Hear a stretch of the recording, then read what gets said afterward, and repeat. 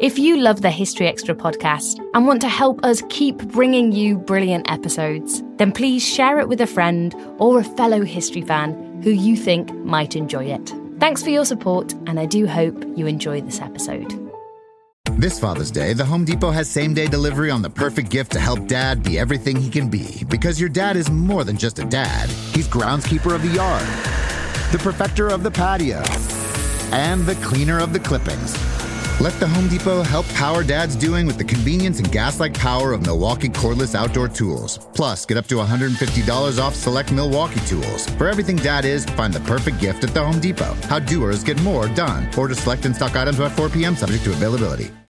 When you need mealtime inspiration, it's worth shopping Kroger, where you'll find over 30,000 mouth-watering choices that excite your inner foodie. And no matter what tasty choice you make, you'll enjoy our everyday low prices, plus extra ways to save, like digital coupons worth over $600 each week. You can also save up to $1 off per gallon at the pump with fuel points. More savings and more inspiring flavors make shopping Kroger worth it every time. Kroger, fresh for everyone. Fuel restrictions apply. CeraVe Facial Moisturizers with SPF protect skin against damaging UV rays and continuously deliver 3 essential ceramides to help restore skin's protective barrier so it can lock in moisture. Non-greasy, fragrance-free, and won't clog pores? With CeraVe, skin feels hydrated and looks healthy all day. CeraVe Facial Moisturizers with SPF from the #1 dermatologist-recommended facial moisturizer brand. There are 2 things that are absolutely true. Grandma loves you, and she would never say no to McDonald's. So treat yourself to a Grandma McFlurry with your order today. It's what Grandma would want. Ba-da-ba-ba-ba. At participating McDonald's for a limited time.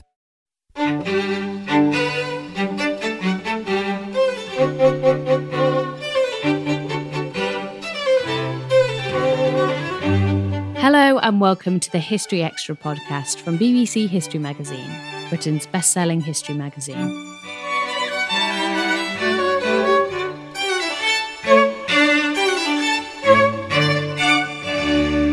I'm Ellie Cawthorne. Today we've got a conversation about the role of medieval women in the Crusades with Natasha Hodgson. Natasha is Senior Lecturer in Medieval History at Nottingham Trent University, where she's also the Director of the Centre for the Study of Religion and Conflict. Putting the questions to her was our Content Director, Dave Musgrove. I'm here in Nottingham today, and I am joined by Dr. Natasha Hodgson, who is Director of the Centre for the Study of Religion and Conflict at Nottingham Trent University. And she has a particular interest in the history of the Crusades, but more specifically, women in the Crusades. You've written a book, Natasha, entitled Women Crusading and the Holy Land in Historical Narrative, along with numerous other journal articles and some other stuff on masculinities that we were just talking about before we started recording. So welcome to the podcast. Thank you for joining us. Thank you. So I wanted to talk to you about women in the Crusades. I've read through your book and found it fascinating. Lots of things to talk about. So first up, the Crusades. I think it's not unreasonable to say would be widely seen as a pretty male thing. When you're thinking about the Crusades, you think of the big figures. You know, your Richard I, your Philip II, your Baldwin of Jerusalem. You know, big male names. Am I completely off kilter to start with by saying it's a male thing? Not at all. I think that is how crusading is sort of perceived in the popular Western imagination these days. You know, it's seen to be a knightly endeavour. It's the kind of thing that people associate with kind of romantic ideals of knights on quests. And the sort of delivery of the Holy Land. A lot of these images are actually kind of more a product of later sources, so particularly 19th century art and literature, things like Walter Scott, for example. You know, they kind of have cemented this idea of crusading in people's minds as a knightly endeavour, when in fact, you know, there are a large swathe of people from across all social levels going on crusade during the period in which crusading's at its height. Okay. And we talked about this before. And do you want to very quickly sketch a mini history of the Crusades? Okay. I mean, most people, as you say, would be familiar with some big names who went on crusades, or maybe an expedition or two. Obviously, we have the First Crusade, which is called in 1095 by Pope Urban II. And this is the sort of major event which sets crusading in motion over the next few centuries. It's the success of the capture of the Holy City of Jerusalem in 1099, which makes people believe, actually, this is something that God wants us to do, and they continue doing it from that point onwards. So we have a series of major expeditions, but we also have a lot of smaller ones as people, want to visit the holy places. And this strong connection between crusade and pilgrimage means that people are travelling back and forth to the Holy Land for a good 200-year period in which Latin settlers are present in the Levant. Brilliant. Okay, good summation. So your work has been trying to readdress this story a bit and try and put women back into the picture for us. So give us a sense of the main areas in which we can see women in the story. So I've tried to think about this in terms of three different groups of women, really. First of all, those women who do actually go on crusade. So they are present. We know less about them than we do the men, but we can trace at least 91 individuals who take the cross during this period, 1095 to 1291. And then, large numbers of women are also mentioned en masse by chroniclers, although some of those accounts may be a bit questionable. Then we have those women who are present in the settler society in the Latin East. So the ones who either come out with the Crusaders or Crusaders marry and develop family relationships with and settle with out in the East.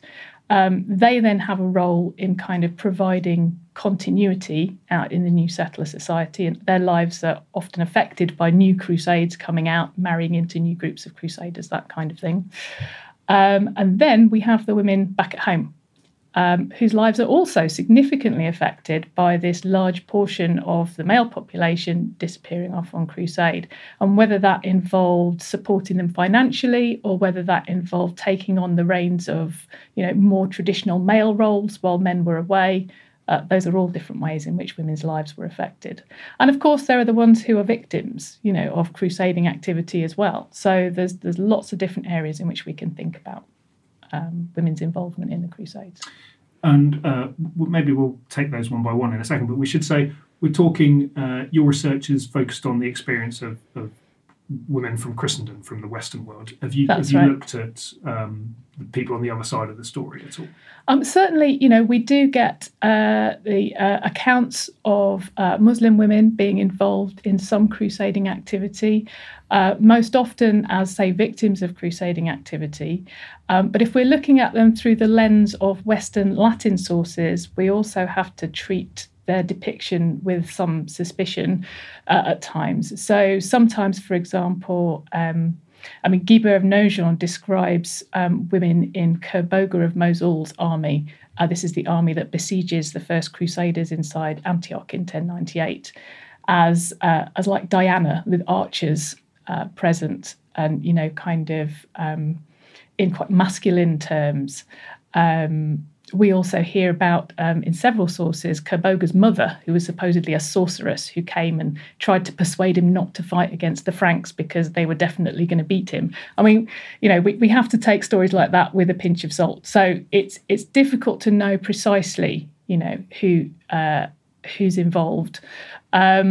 From the Frankish perspective, at least. The Arabic sources do tell us a bit about some women who were involved in positions of power, particularly during the early 12th century in the sort of Turkic areas.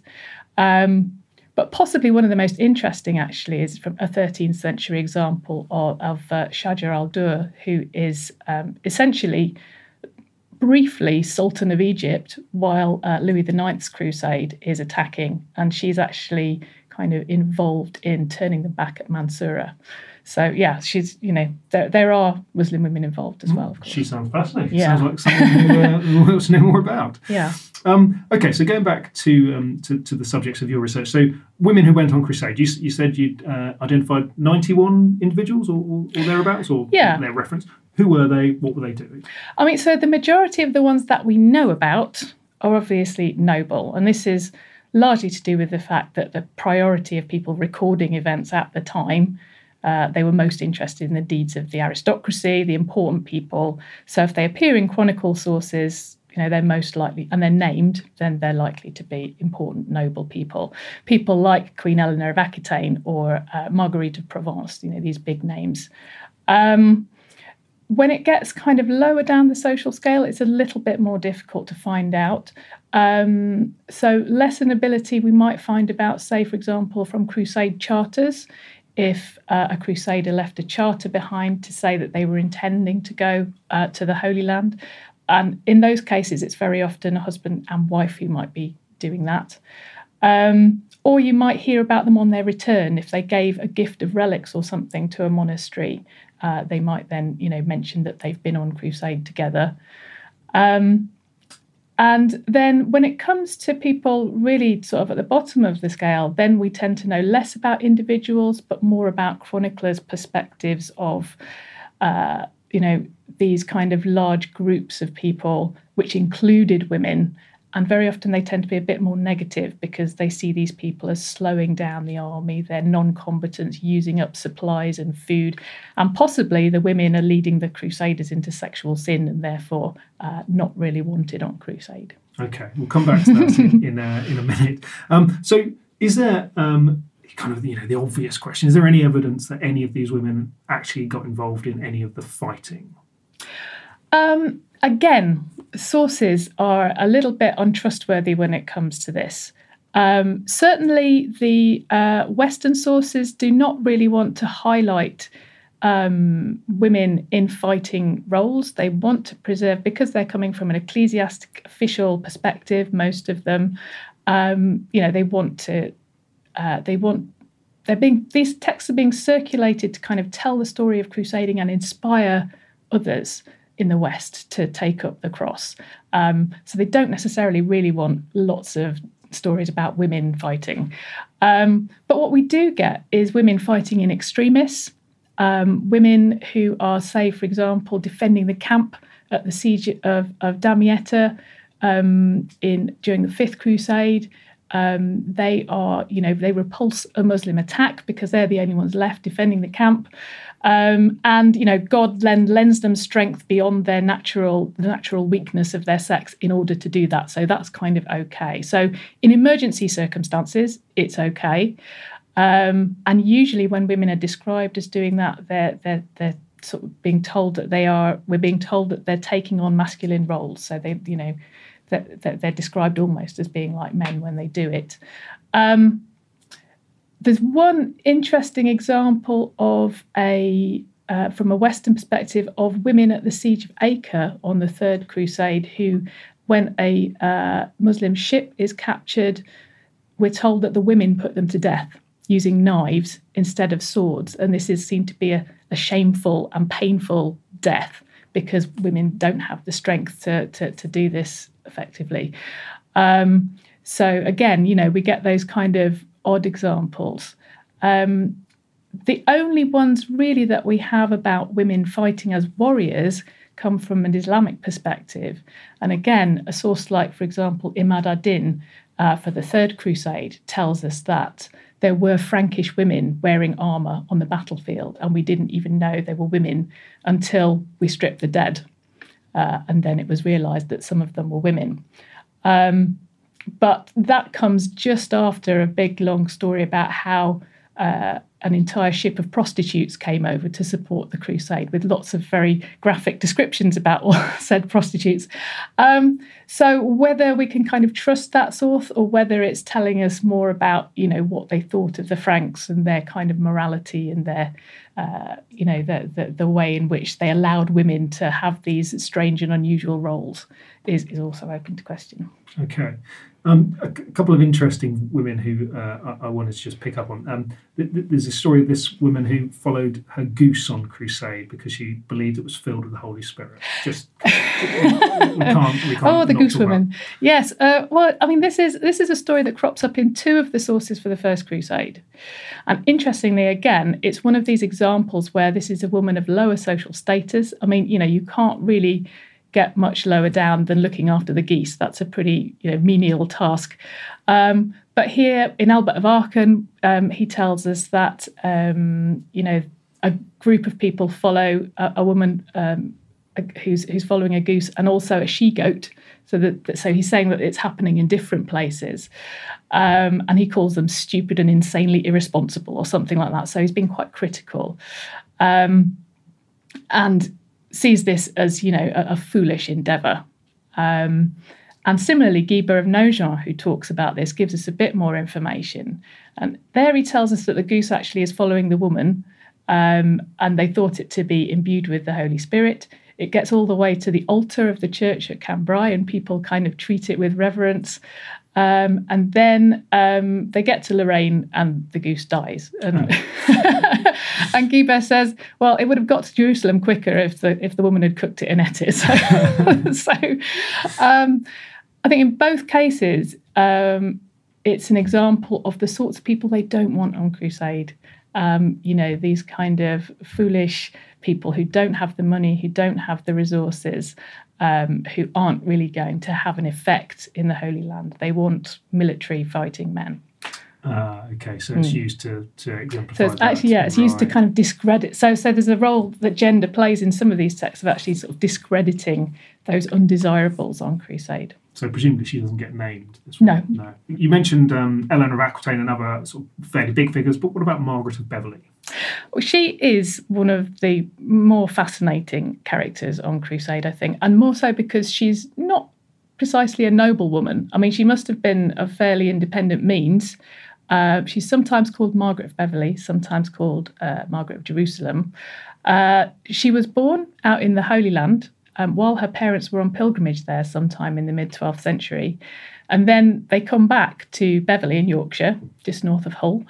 And she grows up there. She has a younger brother, Thomas, who ends up in the circle of Thomas of Canterbury, Thomas Becket. Okay. And her brother goes into exile with Thomas Becket in France and ends up in the monastery of Froidmont.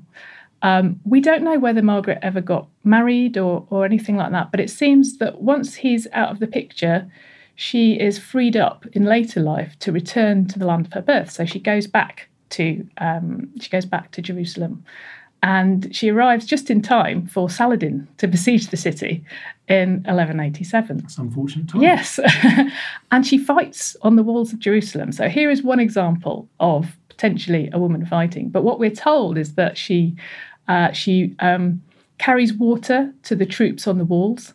She wears a cooking pot on her head as a helmet, and she throws, weapons at the enemy. So she's kind of not in an official capacity, but again, in extremis, she's trying to fight. And she gets wounded by a millstone, which is thrown onto the walls, and she gets shrapnel in her leg from the millstone and has a scar to show for it. And then following Saladin's capture of the city, she is one of the lucky few who has enough money to buy her way out of captivity. But soon afterwards is then taken into captivity and spends 15 months as a slave doing hard labour. She manages to get bought out of slavery, continues doing various pilgrimages around the Holy Land, has another brief period of slavery. She carries with her a psalter, a prayer book, and this is her one prized possession. Following all of those adventures, it seems that at the aftermath of the Third Crusade, in 1192, she travels home with the Third Crusaders after having been allowed to visit the holy places by Saladin, and then goes on more pilgrimage. She goes to Compostela, she goes to Rome, and finally ends up in France meeting up with her brother. And he doesn't recognise her, we're told, because it's been such a long time since they've seen each other. And she has to tell them the names of their parents so that he knows who she is. And then he encourages her to enter a nunnery, which she does, a Cistercian convent near Léon. And she spends the next 18 years of her life there. And we know about all this because her brother writes down her story after her death in around 1214. And it's this kind of poetic elegy. And there are obviously, very sort of Christ-like spiritual elements with her kind of wandering in the wilderness and going to all these holy places. But at the same time, it's such a fascinating story. And it's obviously something that he thought the Cistercian nuns of her convent would like to read and reflect on after her death and to sort of celebrate her life. She's one of the most fantastic, characters, I think, that we come across. Yeah, brilliant. Is this idea of her fighting with a cooking pot on her head? Yes. Is that in some way sort of mocking her? It almost seems to be. Yeah. I mean, that this is such an ad hoc experience, but it's also a kind of, I'm doing what I can. This is an important, for her. The crusade is kind of I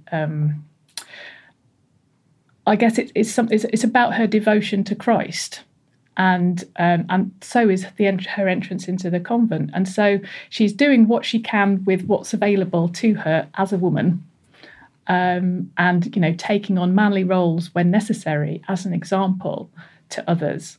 I think is sort of key message there. So it sounds like she went to the Holy Land in her own capacity, sort of under her own steam. Yes. Yeah. But there's this interesting bit here about how wives could either refuse permission for their husbands to go on crusade, or it actually had a legitimate right to go on crusade with their husbands. Am I right with those 2 points? Yeah. I mean, the marriage vow is an interesting one in the sense that it seems that from the early stages, women were not really encouraged to go on crusade. And there were concerns that if men were spending a long time away from their wives, that either husband or wife might be tempted into adultery. These trips to the Holy Land, you're looking at kind of 2 years at least round trip, and it takes longer for some crusades. So both people have to be in agreement that during that time they will not render unto each other anybody else the conjugal debt, as it were. So it's almost like they have to agree to continence while the two of them are apart. Obviously some crusaders decide to take their wives with them, and if they do, that might be seen as an indication that they were looking to find somewhere to settle as opposed to thinking about returning. But some husbands and wives do go and return. But there is this constant worry about, wives inhibiting men from going on crusade, men being too worried about their wives and children that they might not take the cross. So the church puts in place these special protections. So you are entitled to if you take the cross, you're entitled to the protection of the church for your lands and property while you're away. And then a wife, if they experience some trouble, can appeal to the church for help while they're away.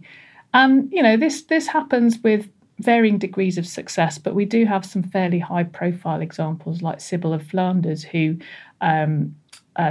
while her husband Thierry is off on crusade, Baldwin IV of Hainaut tries to invade. She's heavily pregnant and has to kind of coordinate a military action against him, and sort of calls on the church for aid in her right through the protection of the church. Okay.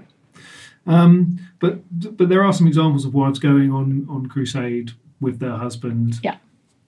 And how did that go? Do we have any evidence of how it seems like a slightly unusual thing to do, to go on crusade with your wife? Do we get any examples of the relationship? Well, yes. I mean, I think the most famous example is going to be Louis IX and his wife Marguerite of Provence. So they go on crusade together. She has a fairly key role in the history of Joinville, who writes about Louis's time on crusade. I think because Joinville himself had a reasonably close relationship with the Queen. So we find out a bit more about how they are feeling and getting on with each other. And at one point, he thinks that Louis is, rather cold towards her and, doesn't pay her enough attention. But they managed to have 3 children while on that crusade. So, there's still obviously marital activity going on. And Margaret's not criticised for any of that sort of thing. She's also in a position where when Louis is taken into captivity after the Battle of Mansoura, she is effectively in charge of the army, and she's heavily pregnant in Damietta, trying to negotiate with the enemy and build up a ransom to get Louis back, and begging with various groups not to abandon them and disappear. She was in a very difficult situation, but without her, feasibly, they wouldn't have been able to raise the ransom. So at times, as in the same way as in the West, when male authority was lacking, women could step in to that breach and, kind of take control of events, but usually only in those extreme circumstances. Okay. Having said that, attitudes towards wives do change in the 13th century a bit more.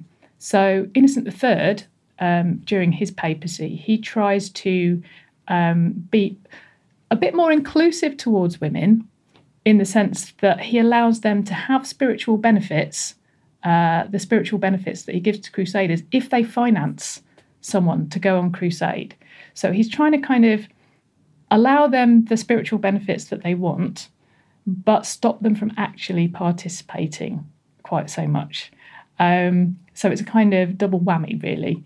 And it's at a time when crusading is becoming more professionalised. People tend to travel more by ship. So really then, I think we're beginning to see fewer women getting involved on a kind of grassroots level in crusading than we saw in the big armies that were going across by land in the 12th century. Still to come on the History Extra podcast. We then have another example from Gerald of Wales. He talks about a particular nobleman whose wife, who takes the cross, but when he gets home, his wife says, "No way, you can't go." And then a few days later, she rolls over in her sleep and kills her child in her sleep. And this is seen as a judgment of God for her not allowing him to go on crusades.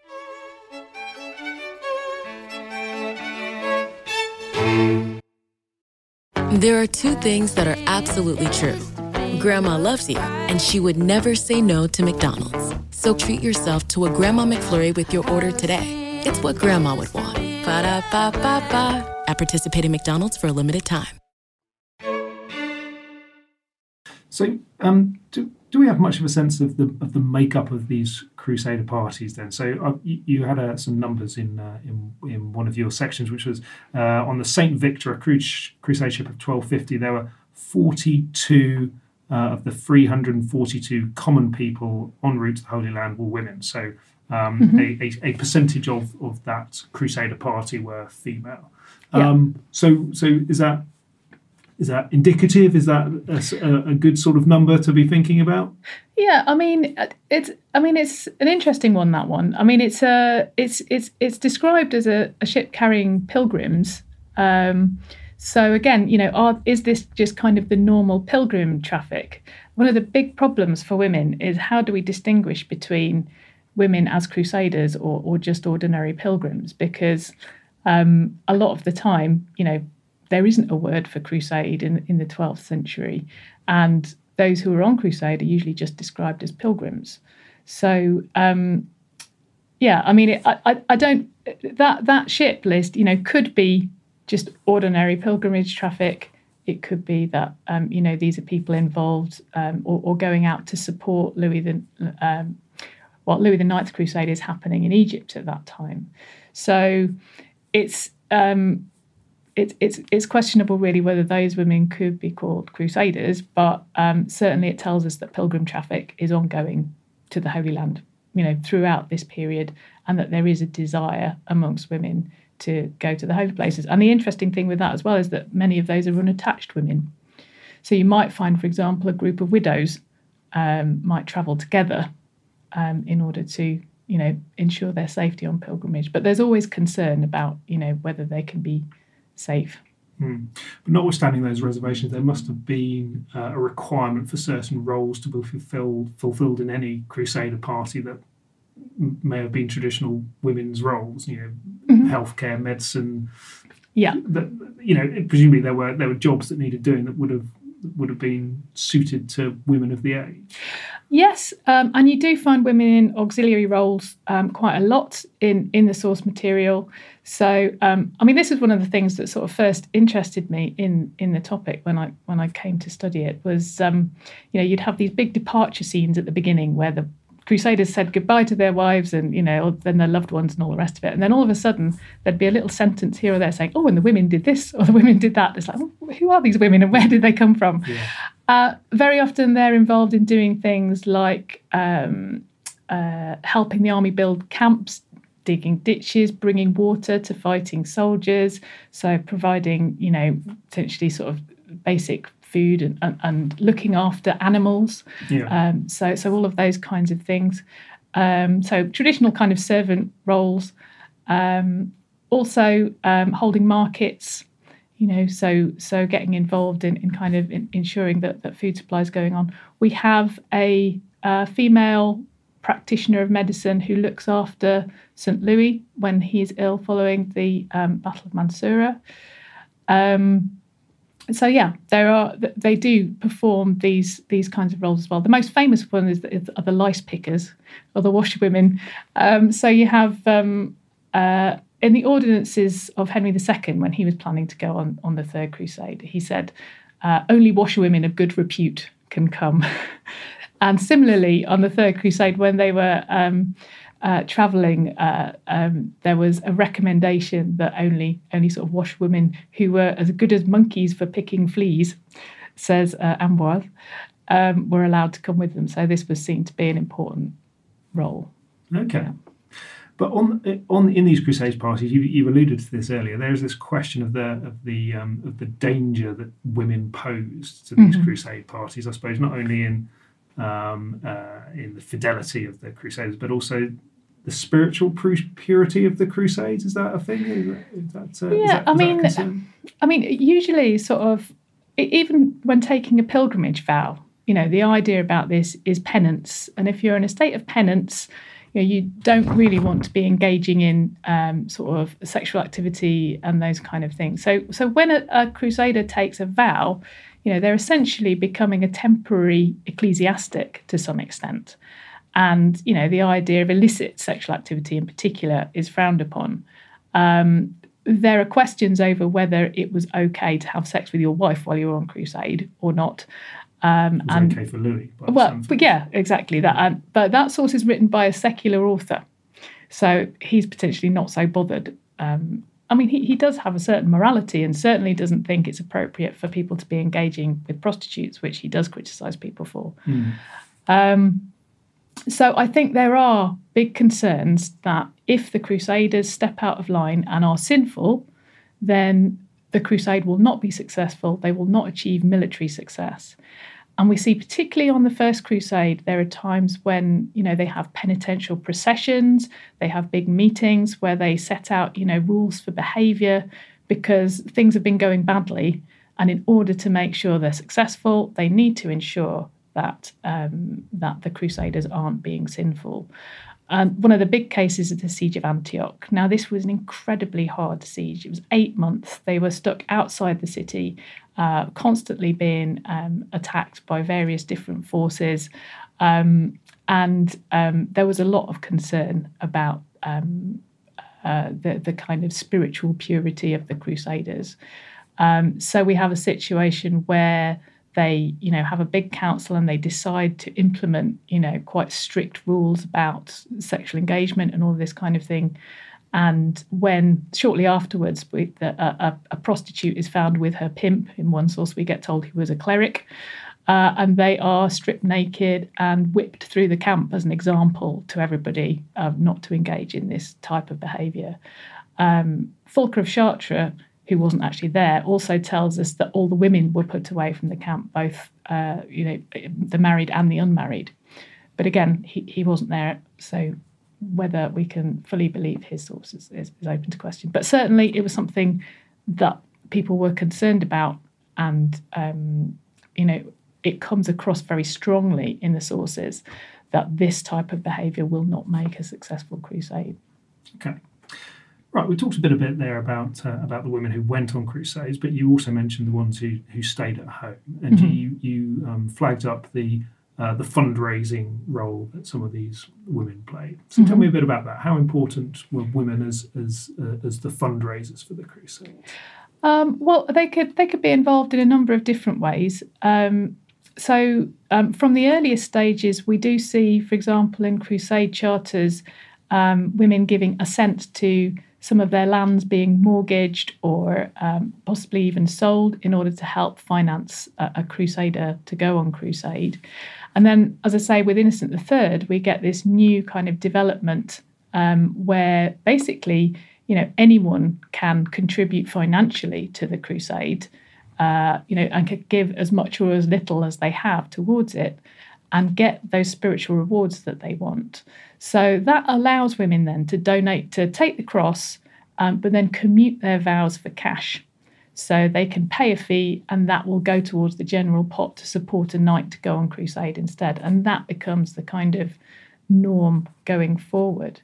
But of course, women could be involved in other ways as well. Prayer was also seen to be a very effective thing. So Anne Lester's book on Cistercian nuns is particularly eloquent on this and talking about how, these women were seen to be providing spiritual support by praying on behalf of the crusaders, and this is something that people were keen to encourage and create connections with those monasteries.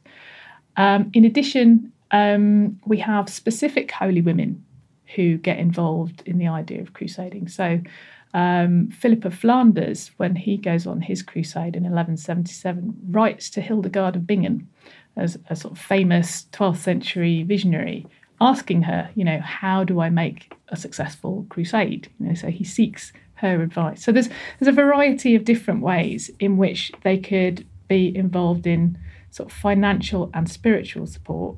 And then there's the practical day-to-day running of affairs. So you might find individuals like Adela of Blois, for example, who acts as regent while her husband, Stephen of Blois, goes on crusade. She's the daughter of William the Conqueror, and quite a formidable woman by all accounts. Stephen himself is taken ill at the Siege of Antioch and returns home. He's one of those so-called deserters from the First Crusade.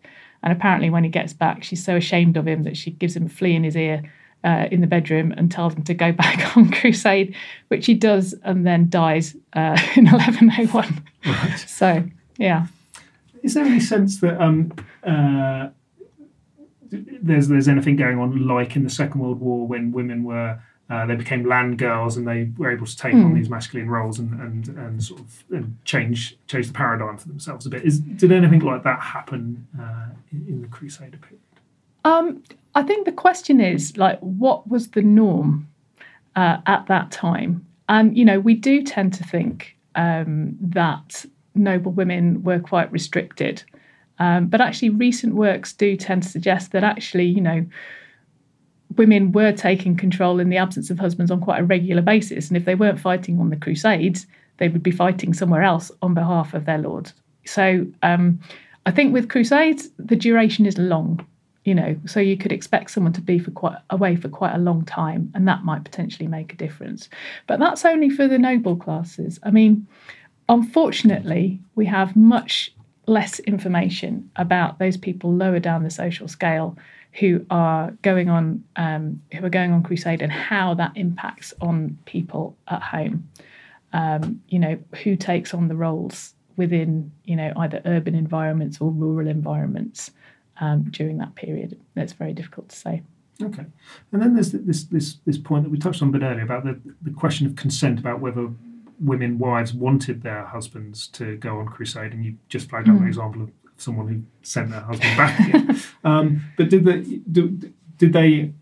could they get involved in the conversations about it? Could they stop their husbands from going? Did they want to, or were they generally more actively encouraging them to go? What do we know about that? Again, we get a mixture of views. but very little actual hard evidence. So, for example, we have sermons by Jacques of Vitry, who was a preacher for the Fifth Crusade. He sort of gave these example sermons where he describes having given a sermon on the Crusades and somebody's wife stopped him from going to hear the sermon by locking him in an attic. But he managed to escape and jump out the window and take the cross anyway. But we have no names named, no specific sort of information. We then have another example from Gerald of Wales. He talks about a particular nobleman whose wife, who takes the cross, but when he gets home, his wife says, "No way, you can't go." And then a few days later, she rolls over in her sleep and kills her child in her sleep. And this is seen as a judgment of God for her not allowing him to go on crusade. So again, they're very moral kind of stories. But difficult to kind of pinpoint, an individual who actually puts their foot down and says, no, you can't go.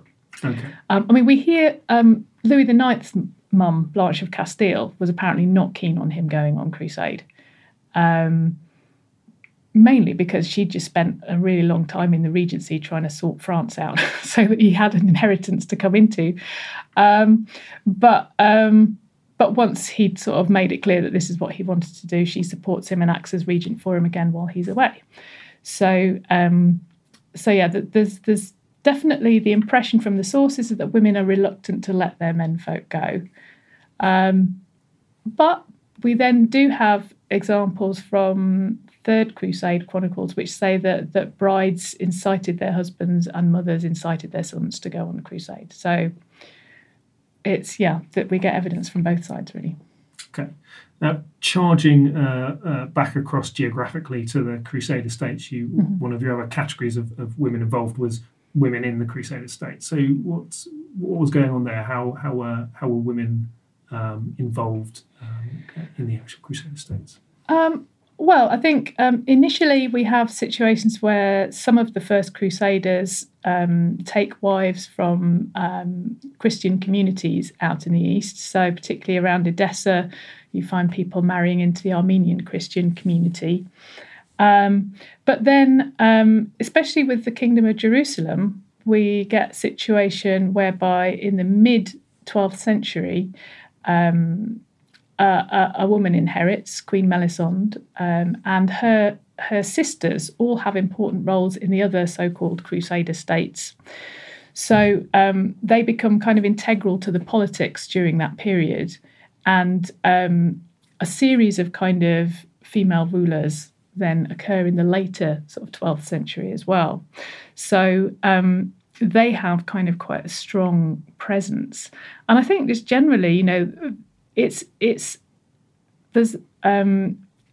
consistent warfare going on in throughout this period. So numbers of the aristocracy are coming out and dying, and then there are usually a supply of widows or daughters or for new crusaders to marry.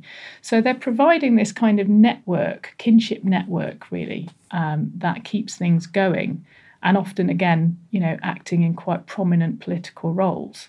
Okay. Yeah. Okay. We're heading a bit over time, but there's one. No. It's because it's so interesting. There's one question that I think we do need to think about a bit is which you look at in your work is kind of the nature of the sources about the Crusades and how they maybe skew how we look at them, and that as you point out sort of is a result of the sort of people who are writing about the Crusades. So just tell us a bit about that. Yeah. Are we getting a skewed view because of the nature of the sources that survive?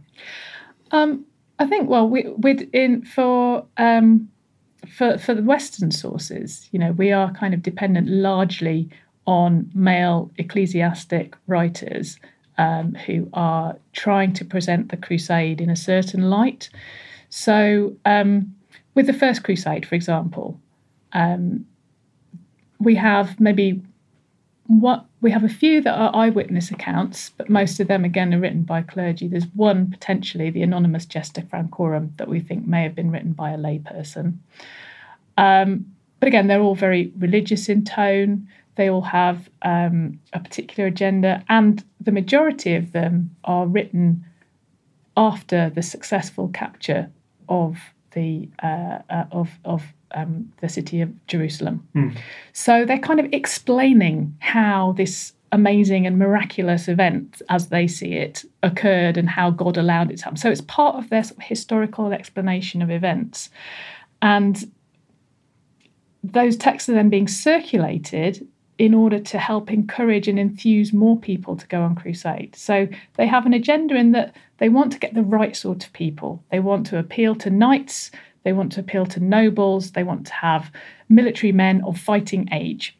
So they can be quite critical of women as a group, but they can also be critical of, poor people, non-combatants, those people who are slowing down the army. So that they're very critical, for example, of the first wave of crusaders who go in 1096, what we sometimes call the People's Crusade, precisely for those reasons. It was seen to be an unorganised, disorganised rabble of peasants and women and everything else who were sinful and dreadful, and this is why God didn't allow them to be successful.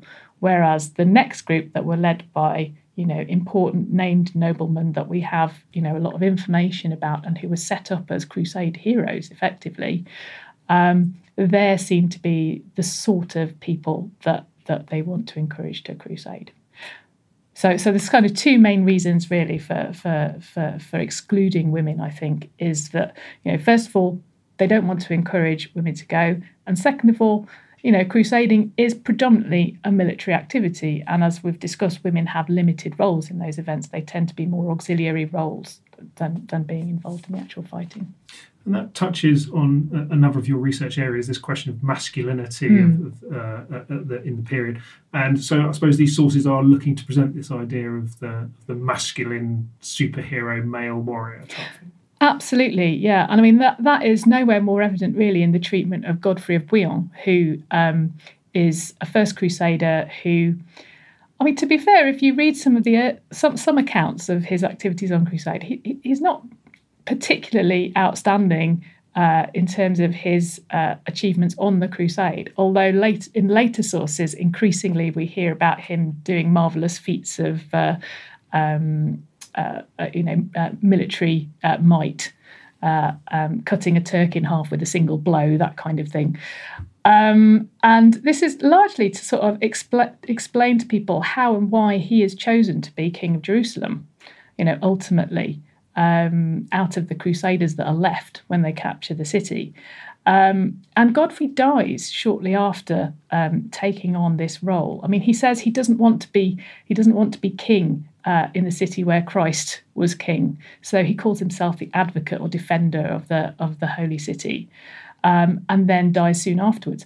So he becomes this almost mythical figure, mainly I think because he didn't have time to put a foot wrong. But he is, in later sort of stories and romances, there's stories about him being descended from a swan. There's he's included in one of the 9 worthies, so alongside Charlemagne and King Arthur, these key sort of mythical figures. And the masculinity is and it sort of combines with the era of chivalry. When the notion of chivalry is coming to its height at the end of the 12th century, I think that they try to create an ideal of crusading based on the knight, the martial military figure of the knight, and this is your kind of ideal person to go on crusade. And it's one reason for kind of excluding others from that narrative. Women don't fit into that. Yeah. Well, the only reason they do is if they put other men to shame. So, if they're acting beyond their sex and even women are doing something, then all of you sitting listening who haven't taken the cross should feel ashamed of yourself. That's kind of the... Okay. Yeah. So, sort of wrapping up, is there anything obvious that I've missed? Any big strands in your research that we should have talked about? Oh, goodness. I mean, obviously, I work quite a lot. I've done a lot of work on women and men in the context of crusade. I'm also particularly interested in the role of clergy, because, of course, clergy go on crusade as well, and they exist in this sort of world where they're not supposed to be fighting, and yet they need to be present on crusade because they have to provide spiritual guidance for the army. And they kind of occupy this really interesting space as well in comparison to women and men on crusade. And they're kind of still trying to be defined in masculine terms, but when they can't fight, how do they still kind of explain their usefulness in the context of the army? So that's another kind of area for investigation. But a talk for another day, perhaps. But then, I mean, you've got the likes of your Odo of Bayeux in the Norman Conquest, who's famously in the Battle of Hastings holding his club, and he's holding it because it's a club which isn't going to shed blood. Was that? That's the idea. And Odo, of course, goes on the First Crusade, but then dies. So he dies in Sicily, so he was, prepared to undertake that journey. It would have been really interesting to see what would happen. Adhemar of Le Puy becomes the papal legate for the First Crusade. So he's sort of from southern France in the contingent of Raymond of Saint-Gilles. And, there's questions over, was he actually involved in military activity or not? Certainly some sources suggest that, he does play kind of a significant role in the fighting. And it goes totally against, in some ways, the narrative of the Reformed papacy at this time that clergy are not supposed to be involved in fighting. Okay.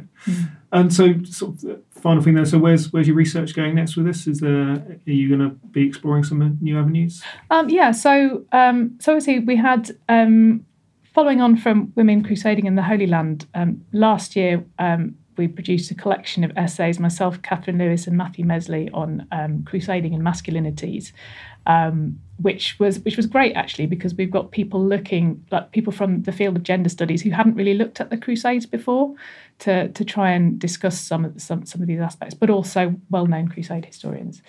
Moving on from that, I'm working on a book on gender and the Crusades for Palgrave Macmillan, which I hope will be out next year. To be continued. I think there's plenty more life in this topic yet, I think, and it's a really exciting field to be involved in at the moment. Brilliant, thank you.